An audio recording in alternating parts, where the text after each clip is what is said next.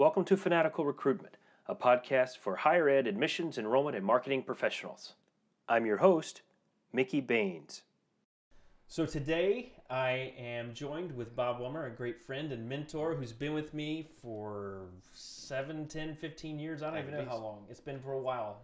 At our age, Mickey, those years don't count. That's anymore. right. We stopped counting at a certain point. Thanks. Although I will say, I don't know that I'm quite at your age yet, so maybe I should still count. Maybe you're telling me it's time to stop counting. I'm at that age. That's it. That's all that matters. And today I really wanted to talk with Bob. Bob is an executive coach. He's worked a lot with folks changing careers and changing not just career and positions, but changing industries, but helping other budding executives get to that full executive level.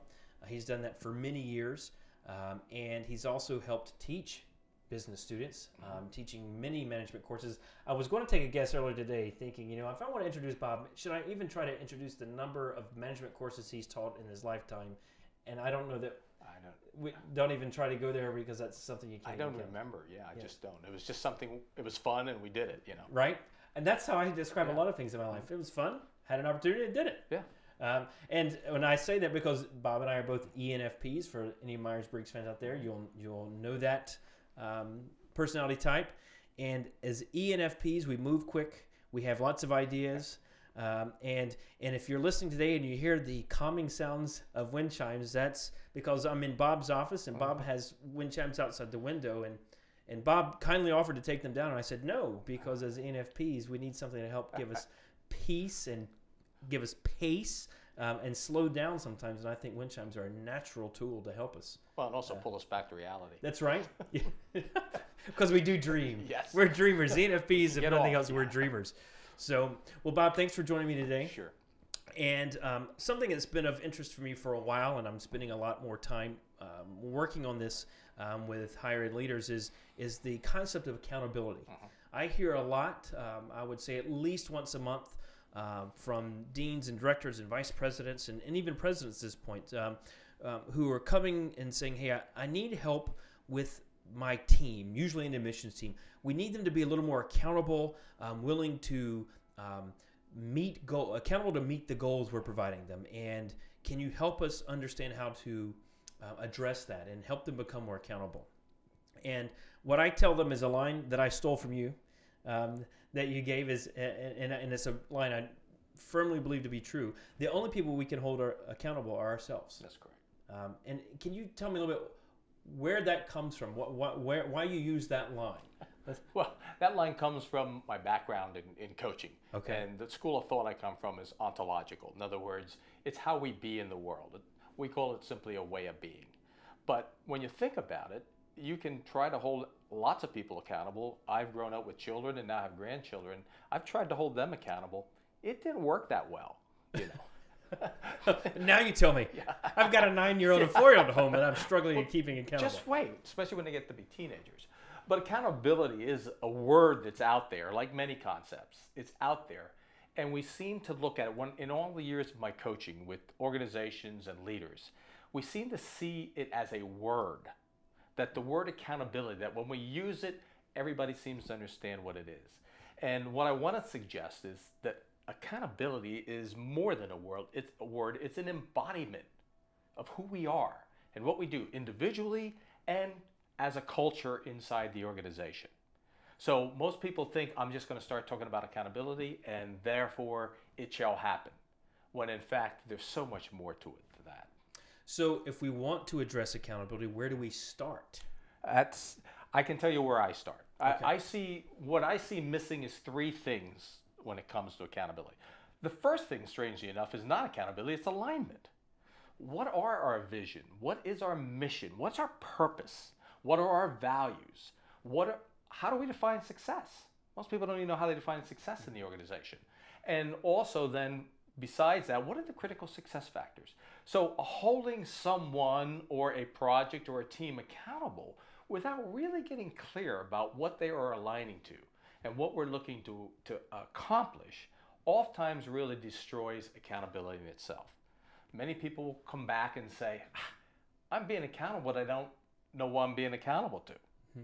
They just know they have to be accountable. To something. To something. Yes. Yes.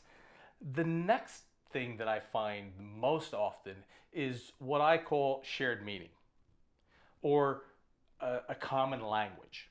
We speak about accountability, and if I'm working in a group, if there's 10 people in that group, I'll ask them, how do you define accountability? And everyone will define it differently. Now, it's not key that we open up Webster's dictionary and look what accountability means. It only means in an organization or a team that we understand what accountability means to the team and how we want to define it. So that if my definition or interpretation of the word is different than the leader or someone else of the group, that we're aligning ourselves to the same meaning. Yes. Okay. That's a shared meaning.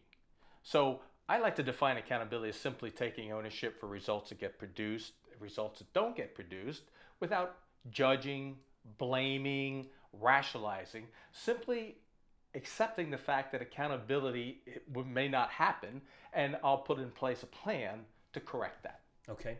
And one of the things we said before we recorded, we were talking earlier, is that if you're in an organization and you see someone using blame, then you know there's not the right level of accountability or no accountability. Once you hear blame. Now, Yeah. I want you to know, once again, as we talk about this shared meaning in things, it's tough to hold people accountable that haven't been taught. So I see people going in and talking about a lot of the principles of accountability, and if you want to be accountable, you got to do this, this, this, and this, this. And yet forget about the underlying culture. When we speak in language, what we're hearing is through our listening. In other words, what gets communicated is through our listening. And because we are all different people, we come from all different backgrounds, we all listen differently. I'm not talking about hearing. I'm not talking about the biological part. I'm talking about the interpretations that we give to meaning. So even having a shared meaning, coming from a culture or a background of distrust, will certainly not make accountability something that is really going to flourish out there in our culture. How do I get over that? The first step about getting over that is to build trust. But the way to build trust is open up those conversations. That we can have conversations about fear. We can have conversations about what's concerning us. We can have conversations about what's missing in the culture or what's missing individually. Do you find fear to be the number one reason that holds people back from this? Is that generally, I would say that would, yes. Generally, if I had to think of one thing, it fear would be of conflict fear. or Fear of many different things. Fear of losing my job. So we can say it's fear of losing your job, but it could mean just some people are pleasing, love to please people, they seek approval. They just don't have the confidence. But it always boils down to fear somewhere along the line. Okay. Yeah. I find that a lot of times.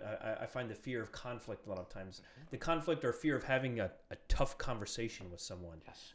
Standing out, and you can correct you if you have a different approach. You feel free to chime in here. What I typically say to folks, if you're having a regular conversation with someone, then rarely do you ever have to have the big tough conversation, because if your conversations are regular and open and have trust involved, then you never get to that point of needing to have the big or hard conversation, because you've been having real conversations regularly. Yes.